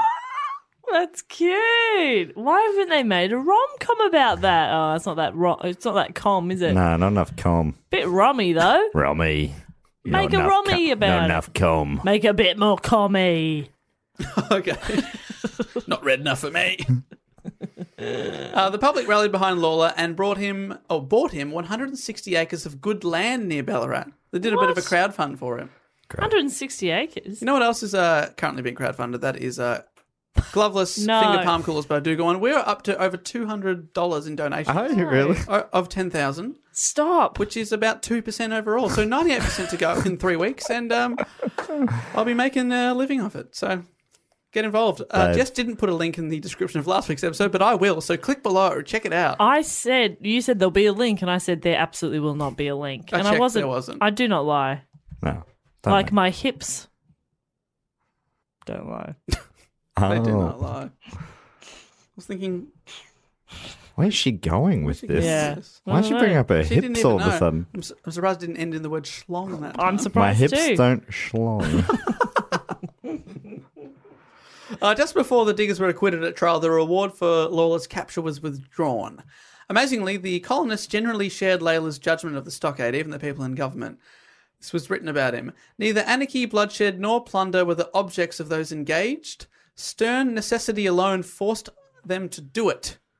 So even everyone eventually agreed, yeah, you had it pretty tough. Yeah. You did the right thing. They were protesting unfair conditions. Totally. And he never faced any legal consequences for his actions. The outcome of the rebellion was very positive in the long run. Governor Hotham's promised Goldfield Commission came out because out of this he basically said, all right, I'll look into it. I'll look into it now. At about the similar time that Lawler's reward was revoked, digging licence fees were abolished, replaced by a £1 per year claim title deed, which also gave a digger the right to vote in council elections. Wow. So there are two things there that they were asking for. Lost revenue was made up with a new export tax on gold bullion. The rebellion had effected a real change. In the assembly, Lawler spoke out for the interest of the diggers, and he successfully advocated compensation for the victims of Eureka. So the families were Holy given shit. compensation for the people that were Good. killed. They shouldn't have been killed. Charles Hotham, Let's use our words. Yeah. yeah. I mean, they were there shooting at the cops. Yeah, with their words. They were the words. They were spitting rhymes so fast. And it sounded a little something. No, it didn't. Charles Hotham died a year later, so he didn't stick around for long. But it turned out that Peter Lawler's political life was only just beginning. Uh-oh. He became the first digger elected to the Legislative Council, so he became a career politician. By 1880, he was Speaker of the House of Assembly, a position he held for 7 years, which is a very high position. He died at 62 in 1889.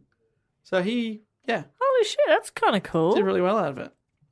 He would have been in Victorian Parliament when Burke and Wills were expeditioning. Yeah, I wonder if they knew each other. And when the Australian Rules football was kicking off and stuff.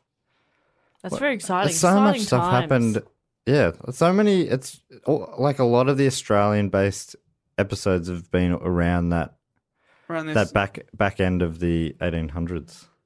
What a time to be alive in Smelbourne. Yeah, What a clever nickname. that's something I did. I was starting to remember that before he got there, that he got into politics. I think, and maybe I did learn a bit about it at primary school. I just can't. Very vague memories. A long time ago. Obviously. Definitely is. Probably around that time. Yeah, it was around that time. Well, at the time, it wasn't history. It was current affairs. Yeah. They just read out the newspaper one morning. Yeah. And you remember that. Yeah. Which is good of you. The Geelong Advertiser. Obviously. Jess's future employer. Yes. Yeah. It was like Back to the Future, though. So everyone's like, they were played by the same actor, just with like old-timey clothes. So there was someone there called Jessica Perkins' grandma. Great-grandma. Nice. Oh. And you guys, neither of you have seen Back to the Future. Yeah, we so- have. Oh, have you? That was something I really always loved about it. They just said every generation had the same actors, Yeah. with a slightly different name. They probably, there were different names because my name is Jessica Perkins. That's the thing. Yeah, but your name is not Jessica Perkins' great grandma. Good Yeah. point. Yeah, Good hyphenated. You dropped that hyphen name. Yeah. After the war. I'm just going to wrap up here with the legacy of the Eureka Rebellion or the Eureka Stockade. Today, the Eureka Stockade is seen by many as the birth of democracy in Australia, and is one of the most influential things to ever happen in our home state of Victoria. Many things are named after the Eureka Stockade, including Melbourne's tallest building, Eureka Tower. Yep. The Eureka Stockade story has been incorporated into the design. I didn't know this. The building's gold crown represents the gold rush. A red stripe represents the blood spilt during the revolt. The blue glass cladding that covers most of the building represents the blue background of the stockade's flag. And the white lines also represent the innermost parts of the flag. I didn't know that. That's cool. That makes sense. Yeah. Did you know that? Didn't know that, but I mean, they're really shoehorning some of that. Oh, you know? big time. But that's cool. Beautiful. Beautiful building. shoehorning. It is hard. I mean, Shoehorning? Wait, are these guys doing the German blacksmith? it is difficult to. They're doing the reverse German blacksmith. So, yes, that's with shoehorns, not horseshoes. Yeah. It is difficult to finish the report with fun facts, which is why I did not package that as a fun fact. Oh, it wasn't that fun. I thought that was a fun fact. I wouldn't tell that at a dinner party. Well, you've really swapped there. Jess seemed quite like, yeah, and you were like, nah, it's pretty boring, and then now you're like, oh yeah, Jess is like, that's fucking Yeah, boring. we keep you guessing. Yeah. That was a good fact. I think the designers going, you know, they were, Oh, there's often a lot of pump and wank, isn't there? Yeah. To get picked out of the Yeah. 40 architects that probably submitted for that design. if they really wanted it to be an homage, right? Surely you'd Be a what, sorry? an homage. Put you'd put that old school Southern Cross on there or something. But Yeah. I mean, they named it the Eureka. Jesus, all right. Nothing against anyone. Good on you all. Wow. Now, Australian soldiers are colloquially referred to as diggers. Popularised during the First World War, there's debate as to where the term exactly came from, but many point to Australian soldiers calling themselves diggers, reflecting the mateship and independent spirit of the Eureka people. Oh, that's kind of cool. I actually didn't know where diggers came from. I mean, also they did dig trenches, Sure. So, and often they did it for their lives. Like in Atlantic at Gallipoli, you got to dig to All create right. any form of barrier. But that, so we're good at digging. yeah, and some people refer to this though as why they're called diggers. Now, the final fact here, amazingly, the original Eureka flag survived, Matt. Matt, that's a question you asked earlier. Trooper John King retained the flag and it was held by his family for 40 years till it was lent to the Ballarat Fine Art Gallery in 1895. It's quite damaged and bits are missing, but it can still be seen in a Ballarat museum today. The original one, it's all framed and it's got corners missing off it and it's a bit cut up, but it is the original flag. That's pretty around. amazing. Because That's sick. keep in mind too that like Australia is a very, very new country relative to a lot of other places in the world. So like Yes. You Talking go- about white Australia, it's like one of the Yes. youngest. that's right. So like, you know, buildings that are 100 years old here are heritage listed and amazing. And then you go to like Europe and you see things that are centuries and you're like, okay, we're Yeah, very I new. did- So something that happened in the late 1800s, for that to still be around is, we go, wow. Yeah, that's right. Whereas How amazing. go to Europe and things are. But then at the same time, Indigenous Australian culture is the oldest Yeah, surviving culture in the world, yeah, which is hectic. yeah. that's 50,000 years, 60,000 years. I something. think they often, every time they discover new things, they realise, hang on, It's even they've further been back. here for a long, long, long, Yeah. long, long time. Yeah, you're right. Sorry. So Isn't that, yeah, and that's white Australia, very new. it is a weird thing when you go to buildings in Yeah. England or something. It was like, oh, this was around since before Yeah. Like seeing ruins in before Rome, even my grandparents were alive. and they're old. Yeah, it's amazing. Now, Jess, the start of the episode, I promised you some fun facts about the Nugget. Oh, I thought The Did Eric you Bana just film. look them up while I was talking? Yes, I did. Well done. And I found one trivia item. one little nugget. One little nugget, if you will. Thank you, Matt. And I will. High five. Definitely Warranted. warranted. This is from the IMDb trivia part of The Nugget, Yep. the 2002 Australian film. It says here, Eric Bana was the first choice to play Xander Cage in Triple X, but turned it down to do this movie. That's so good. Fuck, What I love a Eric. fantastic decision. I love Eric Bana so much. A big Saints supporter. Do you know that about Is him? he? Yeah. That is fun, Dave. Thank you. He got the Saints into what's that bloody Adam Sandler movie from a while back? It's about a stand-up. He was playing a stand-up Is comedian. it Funny Funny Guys? People. Funny people. Yeah, there's a whole scene in it where Eric Banner's There explaining is. footy and the Saints playing Collingwood on the TV. That's right. Do you want to know how much Triple X grossed? Yes. 277 million. Oh, Eric.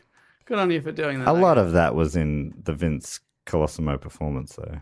Vin Diesel. No, Vince Colosimo. No, you had it right the first time. Peak. Always follow your gut. Bloody When your love gut Eric says Banner. Vince Colosimo. But it's amazing to me still. Eric Banner is like a Hollywood. He's been a Yeah. leading man in Hollywood, and he was a sketch comedy actor on Yeah. Australian TV Oh, so good. in the 90s. He was so funny. so funny. Poiter. Poiter. Oh. And every time the voiceover would say Peter, he'd just, Poiter. It's Poiter. Poiter. It's Poiter. My favourite one is Him doing Ray Martin. Very good. I love when he's doing a cooking show. He's like, now I'm going to tell you how to cook a 7-course meal. That's a pie and a 6-pack. What a guy. What That a guy. is great. That is my hero right there. So thank you very much to Hannon Dempsey from Perth for suggesting that topic. I think it's a good one. I think maybe reminded a few Aussies about their primary school or high school days Yeah. and overseas people. I imagine you hadn't heard of that. So Probably not. And yeah, shout out to Ballarat locals, Josh Yeah, shout and out to- Connor, yes. who also suggested it. And, you know, That's are so just cool. lovely humans. Shout out to all our peeps in Ballarat. And shout out to that McDonald's. Wonder what Bakery they're Hill. doing right now. Flipping burgers, I reckon. Doing what they do best, baby. Hey, so it's time. Is that the end of the report? Great report, Dave. Yes. Oh, thank you very, very much. Thanks so much for that's such handy knowledge to have put back into my brain.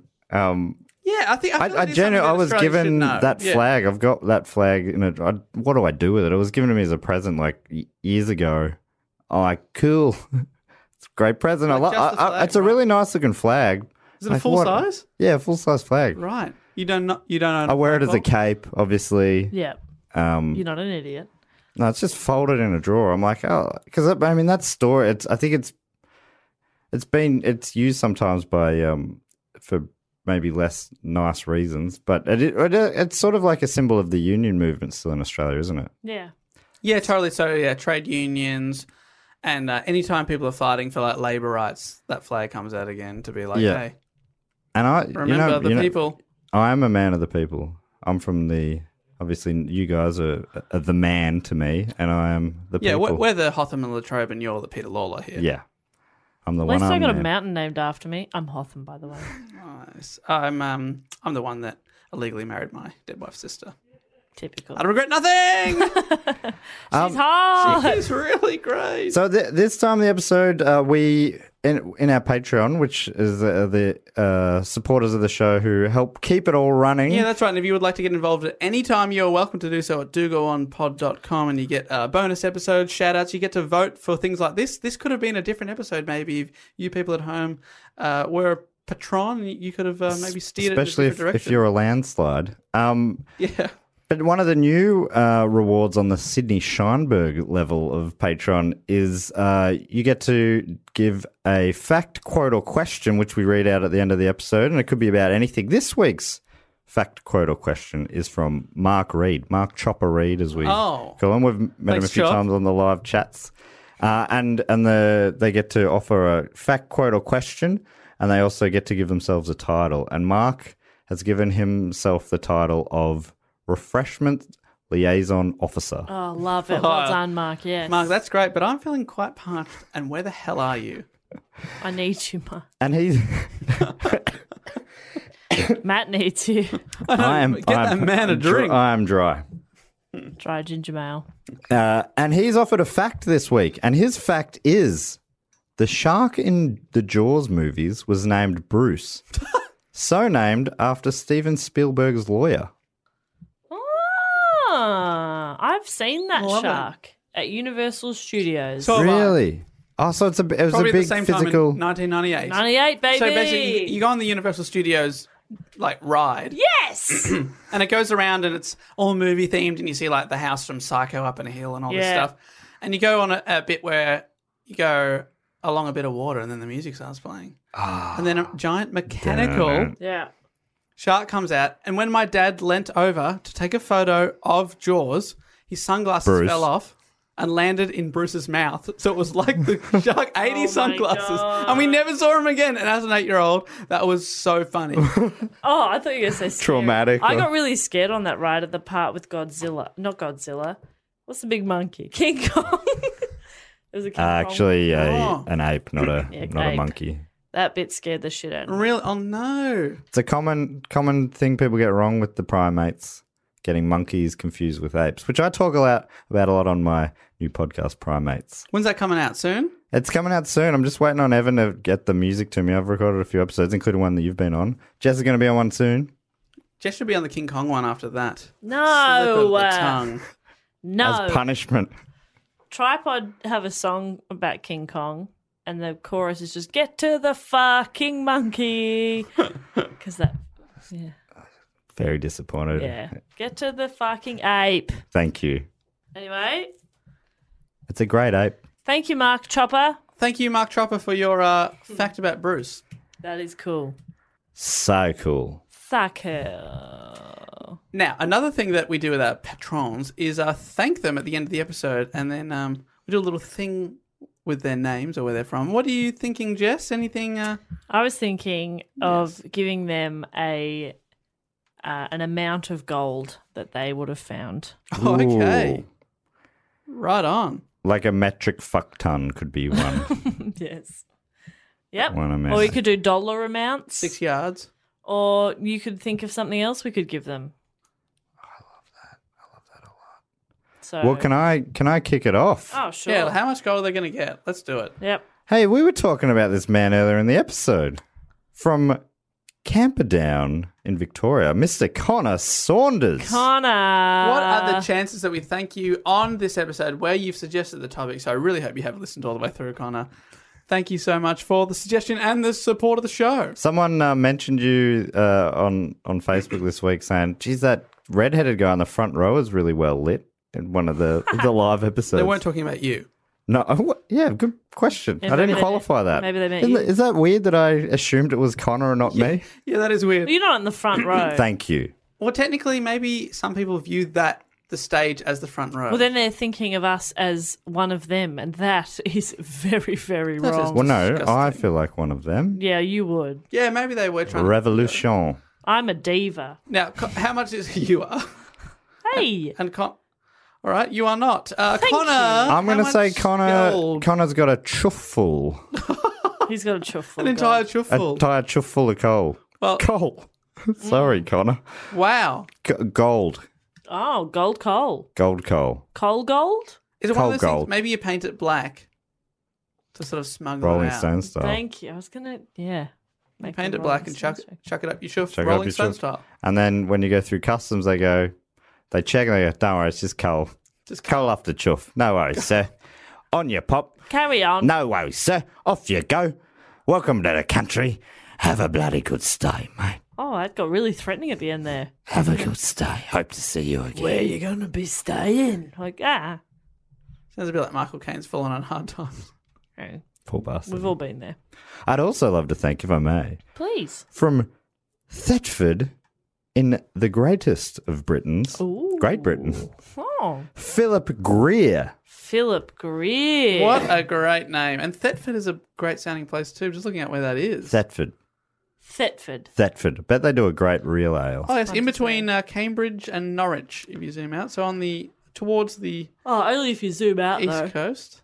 I'm thinking... Yeah, between Ireland and Germany, if you really zoom out.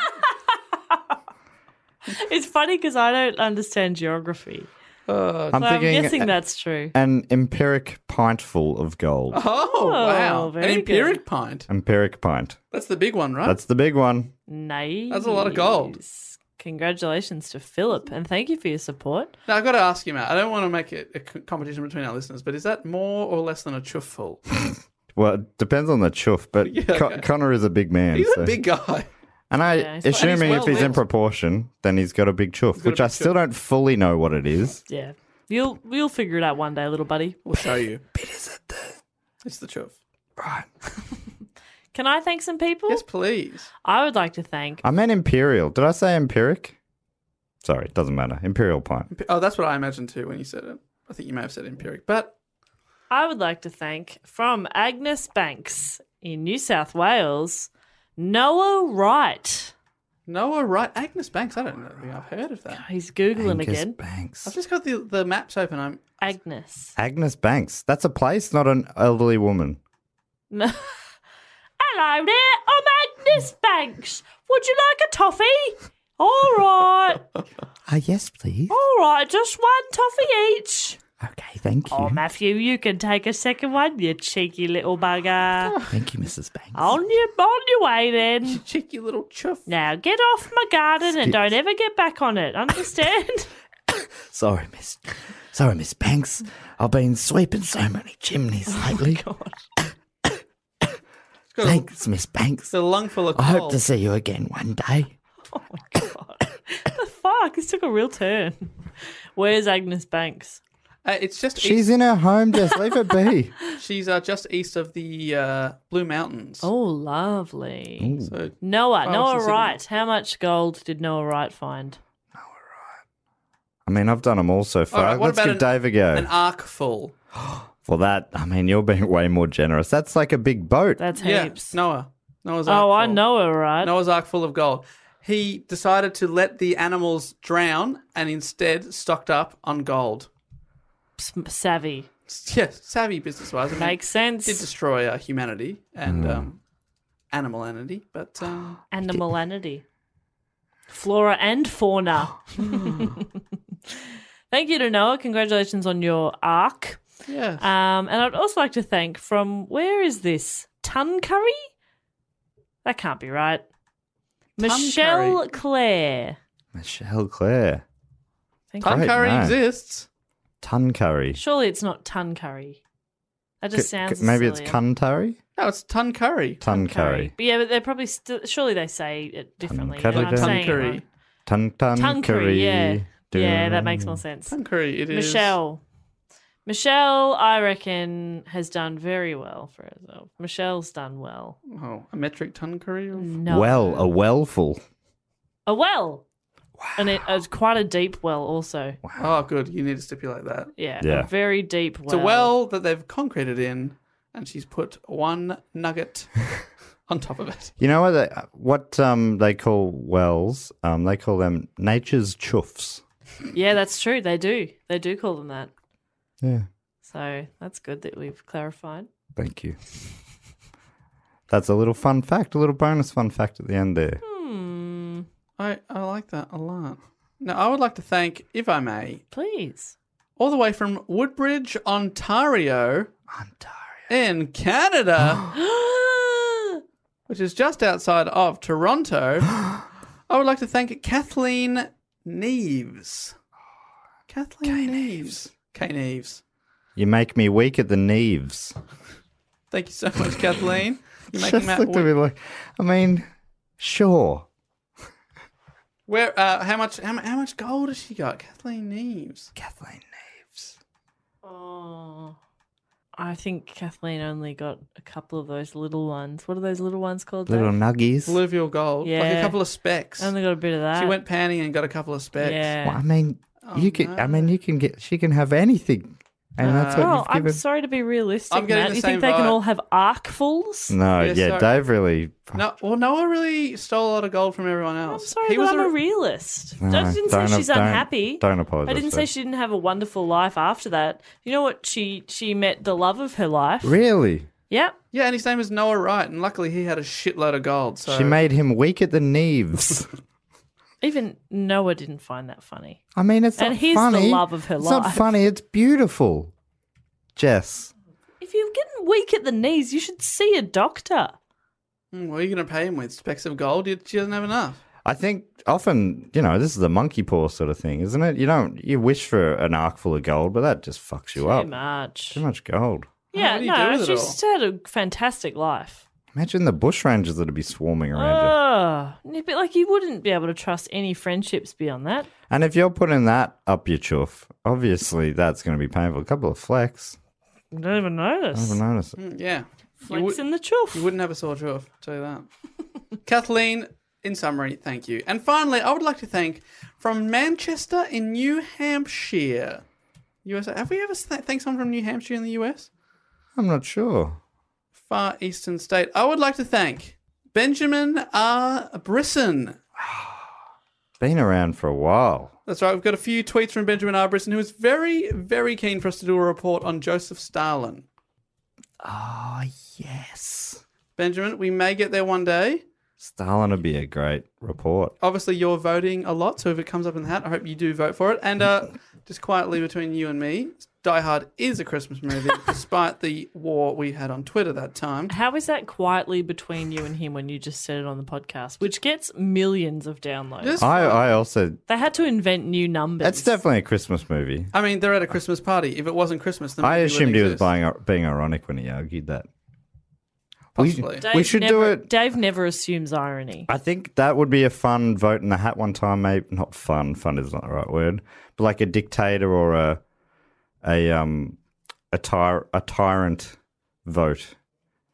Yes, maybe we can organise one of those coming up. That would be good. But thank you very much for your support, Benjamin Arbrison. I do appreciate it, and so does Jess and Matt. And I think that you have one limo full of gold. Whoa. A limo as seen in the Christmas film Die Hard.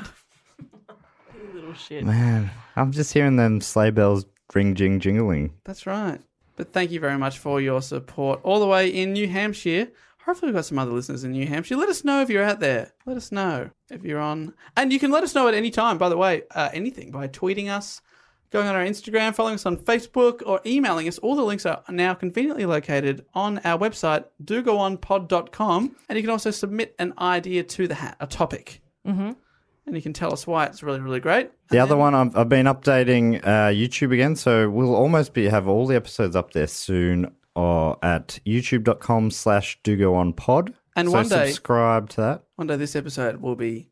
Some people will be bloody listening to it on YouTube right now, and their heads will explode. Oh, no, I'm sorry. I'm sorry about that, but they're dead now. Sorry. But I make no apologies for that. But that is the end of another week's Do Go On.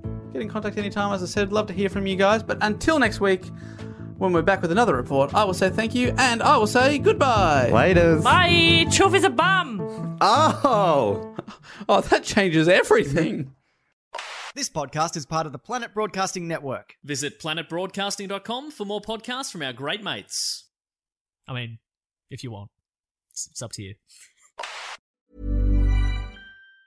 Mom deserves the best, and there's no better place to shop for Mother's Day than Whole Foods Market. They're your destination for unbeatable savings, from premium gifts to show-stopping flowers and irresistible desserts. Start by saving 33% with Prime on all body care and candles. Then get a 15-stem bunch of tulips for just $9.99 each with Prime. Round out Mom's menu with festive rosé, irresistible berry chantilly cake, and more special treats. Come celebrate Mother's Day at Whole Foods Market. Even when we're on a budget, we still deserve nice things. Quince is a place to scoop up stunning high-end goods for 50 to 80% less than similar brands. They have buttery soft cashmere sweaters starting at $50, luxurious Italian leather bags, and so much more. Plus, Quince only works with factories that use safe, ethical, and responsible manufacturing. Get the high-end goods you'll love without the high price tag with Quince. Go to quince.com/style for free shipping and 365-day returns.